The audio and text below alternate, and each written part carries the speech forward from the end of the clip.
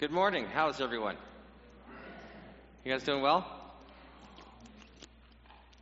How many of you know that Thursday is not just the day before Black Friday? I want to encourage all of you, and as Jessica put on the sign this week, beat the holiday rush and start thanking God now. And Thursday is Thanksgiving. It's a day of Thanksgiving. Paul, in his letter to the Romans in the first chapter, says this. Talks about people who are debased in their mind and their thinking is wrong. It's because they do not acknowledge God as God and give Him thanks. So this should be a holy day for us, Thursday. And so, I want to encourage the men of this church. I know very few of you have days off in the middle of the week and you might want to sleep in. First thing on Thursday, 6:30 in the morning, come with us. We usually pray for each other, but this week is just going to be prayers of thanksgiving. And just like Mike said, we have so much to be thankful for. We are thankful for all the things that God has given us, and we are thankful for the things that God has not given us. Sound good?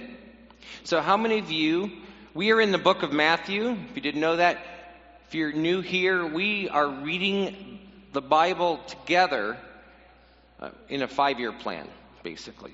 And so we read the Bible together, particular books. And we're in Matthew. And this week we read chapters 8 through 12 of Matthew. And I'm so excited that I get to talk about this today. But before we do it, I thought I'd show you a map. And I like this map because it's pretty generic. It doesn't have all the, borders and different colors and stuff. But chapters 8 through 12, this is right after the Sermon on the Mount. And so his ministry in chapters 8 through 12 are up here in Galilee, around the Sea of Galilee. He actually, going through the towns here and going into their synagogue. So right here, you have Capernaum. There's another town right up here called Chorazin that's mentioned. Bethsaida is up here at the top. This is the area in which Jesus does his ministry from what we read in Matthews 8 through 12. Okay? So, the way Matthew does his listing of Jesus' life are just small little vignettes of stories. Matthew never pretends that they're all in chronological order. These are memories of his. Most of the time, he's an eyewitness to it. And this week, we actually had the call of Levi, the call of Matthew, where he's up there in Galilee at a tax booth, and Jesus comes up and says, "Follow me," and he does. And he's so excited about it that he invites all of his friends to dinner to meet this Jesus. All right? So, let me give you a little Bible theology class, okay? The little vignettes, the little stories that Matthew tells. There's a word for that. It's called a pericope. Say that with me. Pericope. Okay? And so these are stories. All of them, every single one of them, are designed to point you or point the reader. His idea is Jewish readers that Jesus is God. He is Messiah. He is Emmanuel, God with us. And he's telling us eyewitness accounts of what he saw happen. Okay? So I've taken 6 of these stories. Many theologians, if you go through the books, they'll talk about Matthew 8 and Matthew 9 as a series of miracles. These are the miracle stories. Now, there's other miracles all around, but 8 and 9 pretty much give you these little stories, and he's very selective in his stories of what Jesus does.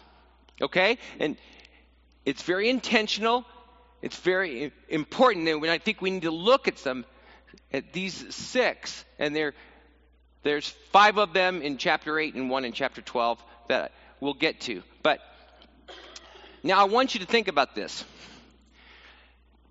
When you are identifying Jesus as Messiah, you have to show why you think he's Messiah. Okay? Already, Matthew has told us already that he's preaching. He is an itinerant rabbi. He is finding followers. He is preaching that the kingdom of God is at hand. Okay? If he was just doing that, he'd probably be like a lot of other rabbis that develop a following and saying certain things about certain people. But he does more than that. He does more than that. And he does miracles to get your attention. Or Matthew's getting your attention. And so let's look at them. First one is Matthew 8, 1 through 3. Now, how many of you have got your Bible? Okay, and how many of you look at, have you noticed that each of these pericopes have for most Bibles, have a little title above it? Those little titles are not part of the Bible. I mean, they're not divine. They're to help us find things. They are not inspired scripture. Okay? Just so you know that. No one quotes the titles. They just quote Bible, because that's what this inspired word is. Okay, so Matthew 8, 1 through 3. When Jesus came down from the mountainside, large crowds followed him.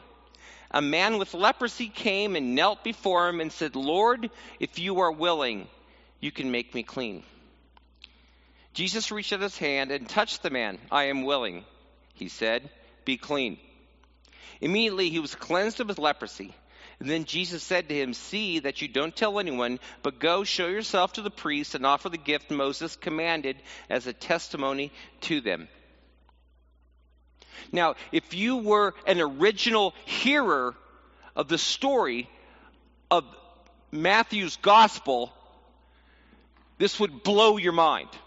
And we just kind of go, "Oh, a guy with leprosy, kind of a bold leper comes up and says, 'Hey, if you can make me clean if you want to.'" And Jesus said, "Yeah, boom, there it is." That's my paraphrase. But to a first century Jew, what, Jesus touched him?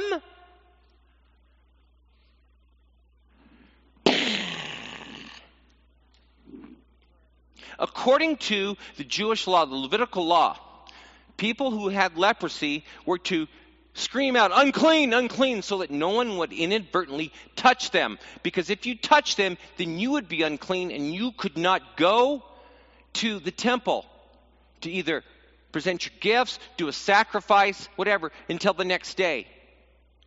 That's why a priest or a Levite or a Pharisee or a Sadducee would never touch a leper.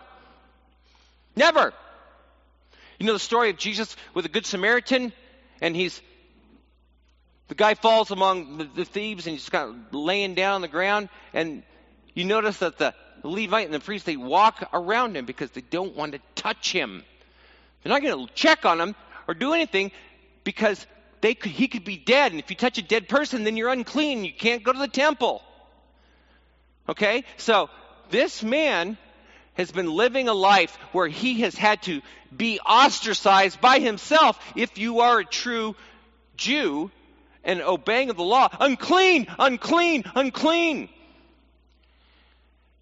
Yet he sees he was probably on the mountainside when Jesus was doing it. And he's hearing this stuff and he is convinced that Jesus can heal him. And Jesus says, "Yeah, I can." And I did. One of the things, if you think about the idea of Jesus touching him and cleansing him, There's a story in Acts where Peter is on a roof. And he's in the middle of a vision. And we believe that Jesus talks to him at the time in this vision. He sees this food coming down, there's clean and unclean animals. And if you have a red letter Bible, this is in the red letter, it says, kill and eat. And Peter goes, no. I don't eat anything that's unclean. And Jesus says to him, if God makes it clean, it's clean. My paraphrase again. Don't call something that God has cleansed unclean or common. Even more so than food.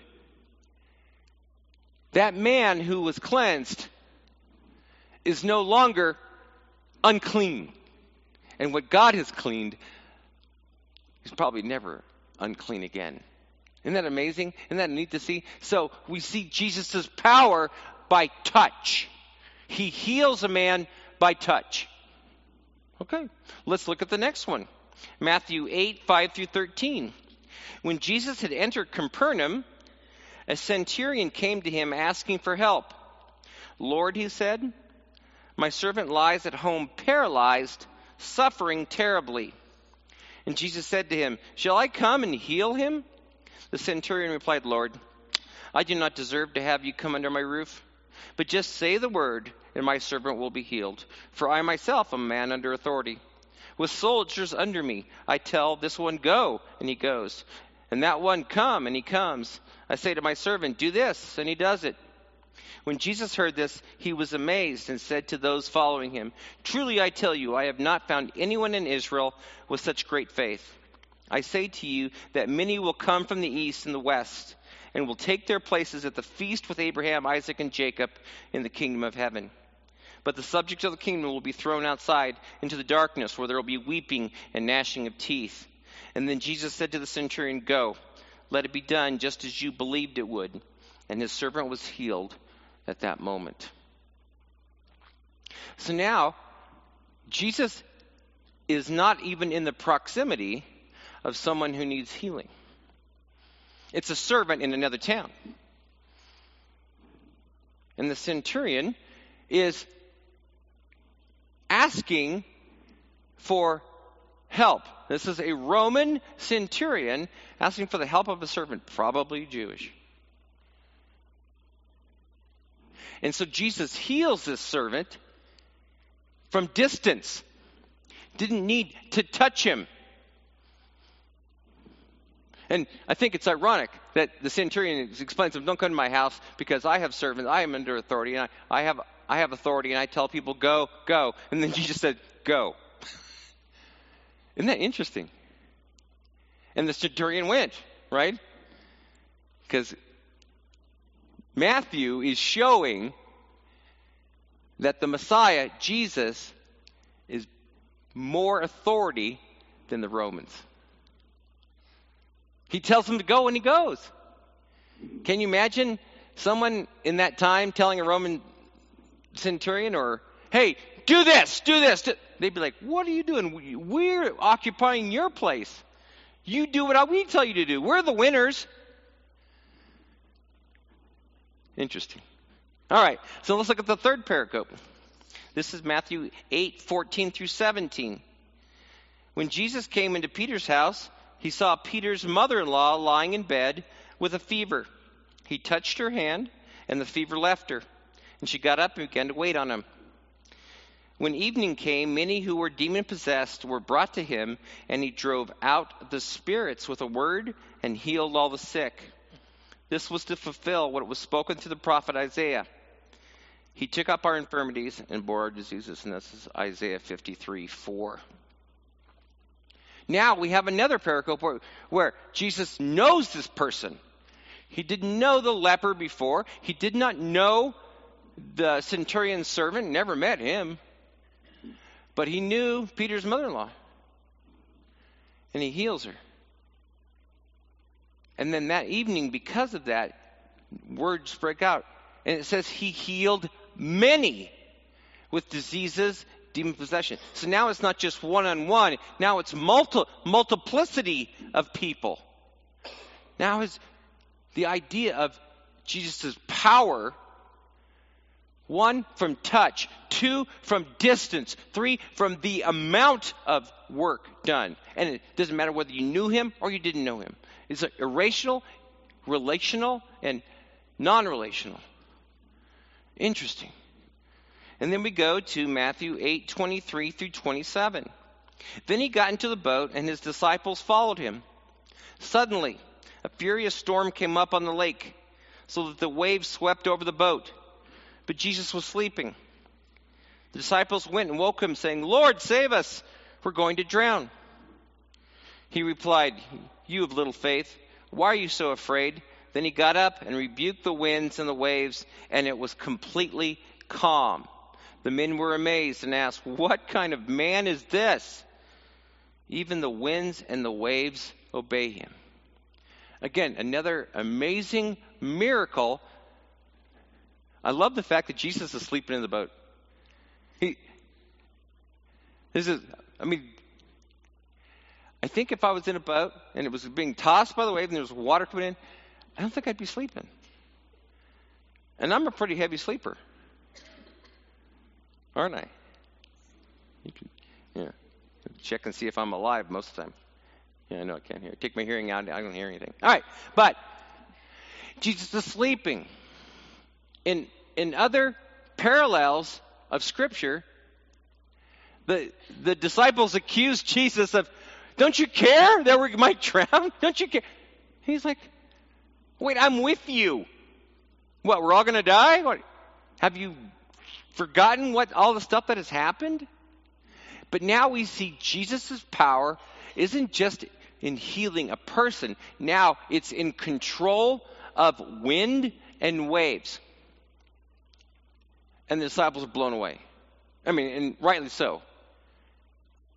There's been a few windstorms here in town, and I would love to have been able to say, "Cease, calm." But I just get more wind blowing on me.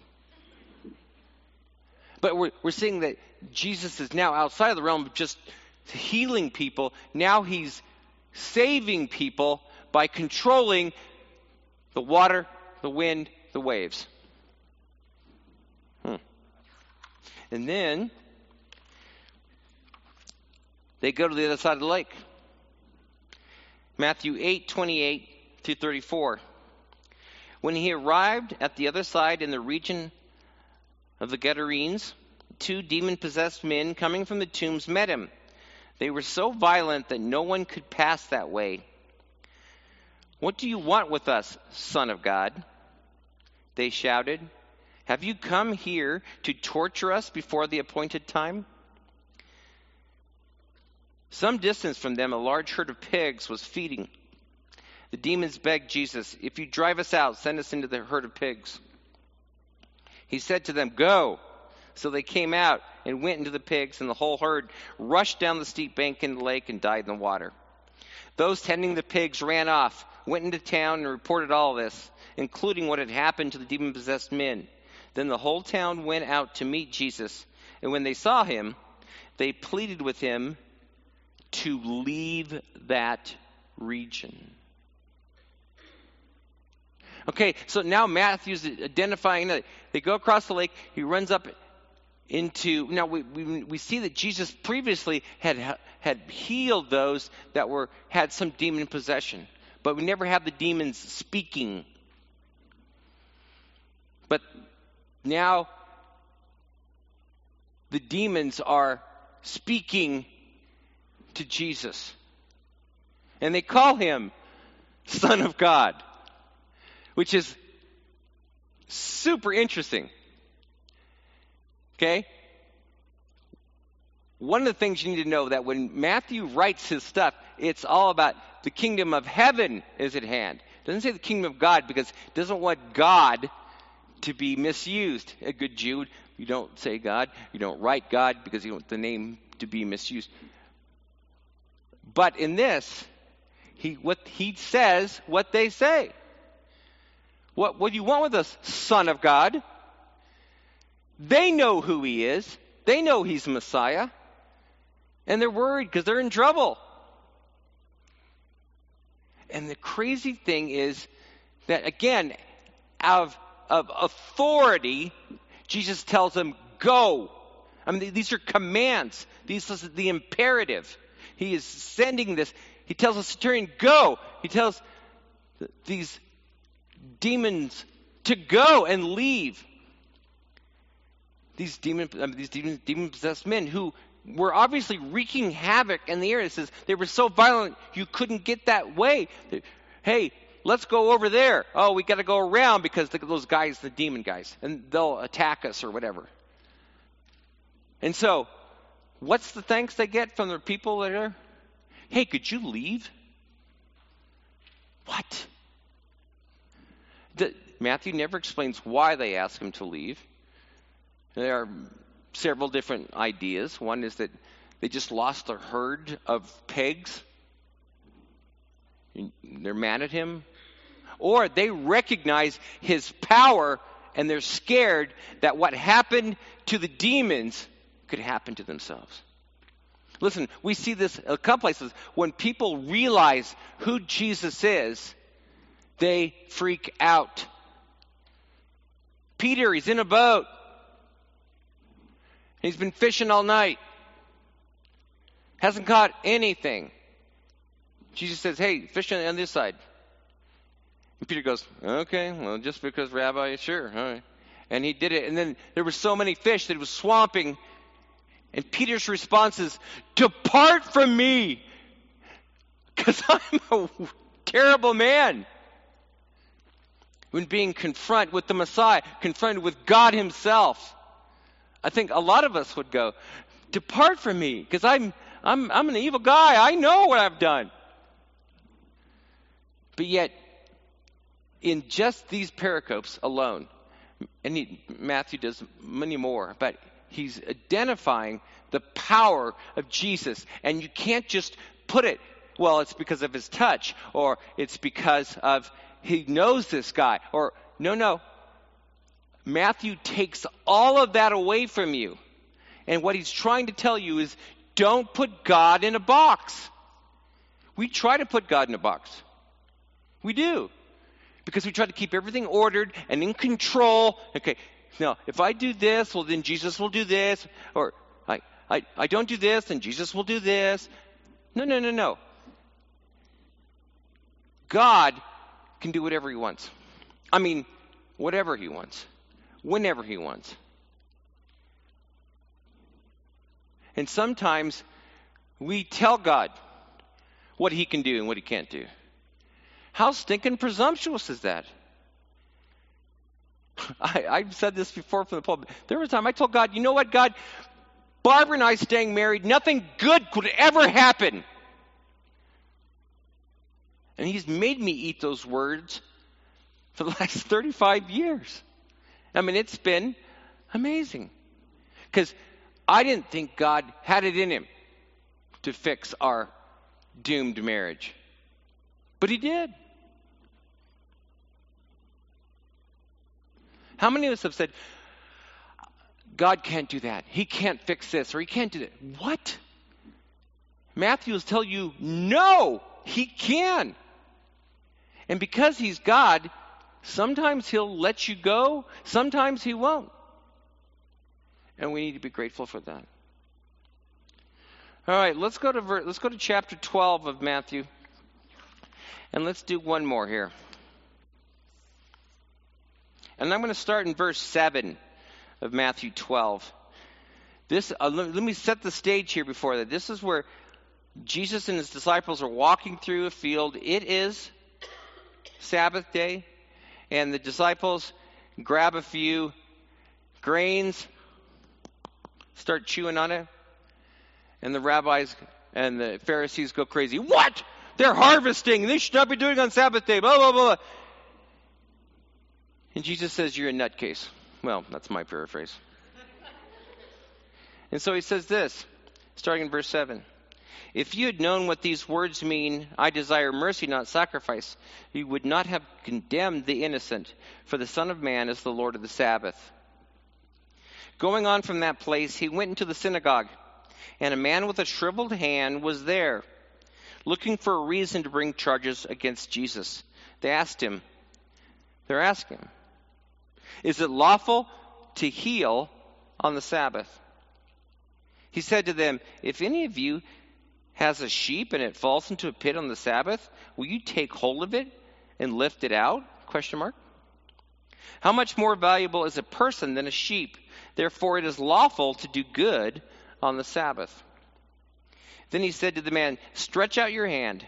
So he stretched it out, and it was completely restored, just as sound as the other. But the Pharisees went out and plotted how they might kill Jesus. That is not how I thought it would go.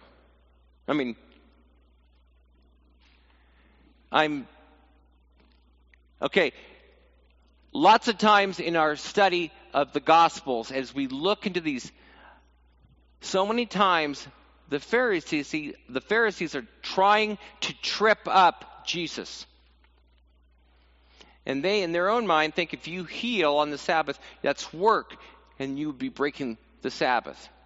Okay? That's their whole idea.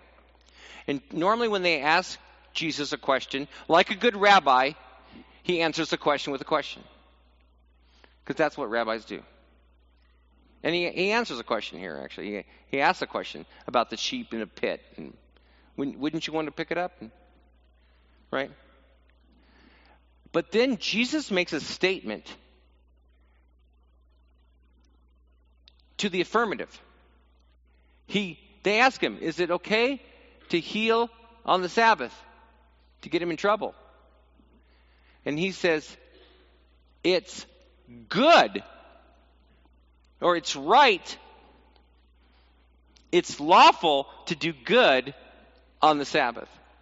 Not heal, but to do good on the Sabbath. And I love what he does. He doesn't touch him. He just tells the man to stretch out your hand. And it's healed. And of course, he hasn't touched him. He hasn't done anything other than talk to him. And the Pharisees know it was Jesus that did it. They know everyone. And because he did, instead of rejoicing and being excited that a guy who had a shriveled hand, who probably was struggling with work, probably couldn't do anything, now he has two good hands, and they go, and we need to kill you, Jesus. Wait, what? They were so warped in their thinking that their idea of Messiah could not be someone that they knew from in the area, Nazareth. We knew who your father was. And because you're not the Messiah that we think you are, we can kill you. And they completely missed it. They were blinded by so much hate and rage and obeying the law that they completely missed the Messiah. And that is why I added this thing when Jesus says, if you had known what these words mean, I desire mercy, not sacrifice. How many of you read that this week? Did you hear it twice? Because he says it twice in our reading this week. I desire mercy, not sacrifice. He says it here on the way to the synagogue. But he also says it when Matthew throws the party to all his tax friends, all his tax collector friends and sinners. Because the Pharisees are like, what is this guy doing eating with tax collectors and sinners? And Jesus' response is, it's not the sick. It's not the healthy who need a doctor. It's the sick. And think of this saying, I desire mercy, not sacrifice. What he's quoting is from the prophet Hosea, Hosea 6:6. Let me read the whole verse to you. For I desire mercy, not sacrifice, and acknowledgement of God rather than burnt offerings. Remember I started this talking about Romans chapter 1? That you get debased mind and you go crazy on doing really weird stuff when you don't acknowledge God as God and give him thanks. That's how important Thanksgiving is to the Christian. Yes, we have a National Thanksgiving Day. Hasn't always been this way, but it's been there for a long time. But it's been set aside. We need to be people of thanksgiving all the time. And even more so on Thursday. Acknowledging God for God and giving him thanks is more important than anything else. When you make him the Lord of your life, absolutely. But after you make him the Lord of your life, you need to be grateful. You need to be thankful. And don't get caught up in football. Don't get caught in all the eating. Make sure that you are thankful, that you take specific time to pray to the Lord of heaven and earth and thank him for what you've got or what you don't got, or his involvement in your life. And remember, we cannot put God in a box. Maybe your life stinks right now, and you can't think of a few things to be thankful for. You know what? God can use even the things that are horrible in our lives to help us, to shape us, to change us, to be the people of God that we need to be. We do. Do you think the man with the shriveled hand liked having a shriveled hand? Probably not. But you know what? He met Jesus through walking into a synagogue, meeting Jesus, and his hand was healed. Do you think that he would care about other people that had some deformities or something, even though he was not deformed anymore? Absolutely. He would be much more attuned to helping or caring for or empathizing. Sometimes the stuff we go through, it's not about us.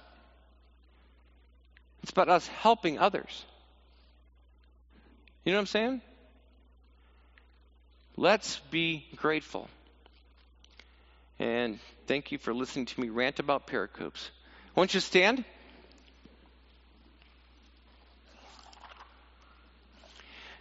Just like Jessica said from the sign, we're going to start thanking God right now. I'm not going to wait for the holiday rush for Thursday. We're going to start praying now. I'd like you at this time to gather around in groups of 4 or 5 or 6 or 7, whatever, and thank God specifically for things in your life. All right? So we're going to have a small little prayer meeting, and then we're going to leave. Well, or venture. But just take 5 minutes to do that. And then, so start gathering around one another. And in a few minutes, I will close us in prayer. Father God, we are so grateful for what you do for us. Thank you, Lord, for our wealth. Thank you, Lord, for our health. Thank you, Lord, for the challenges in our life. Thank you, Lord, for our relationships. Lord God, I thank you for my children. Thank you for my parents. Thank you for this church, this community, this body of believers who truly love mercy rather than sacrifice. Father God, I am so grateful for all that you do. Help us, Lord, to continue to be grateful. Help us to be people of gratitude. in all areas of our life. In Jesus' name I pray. Amen.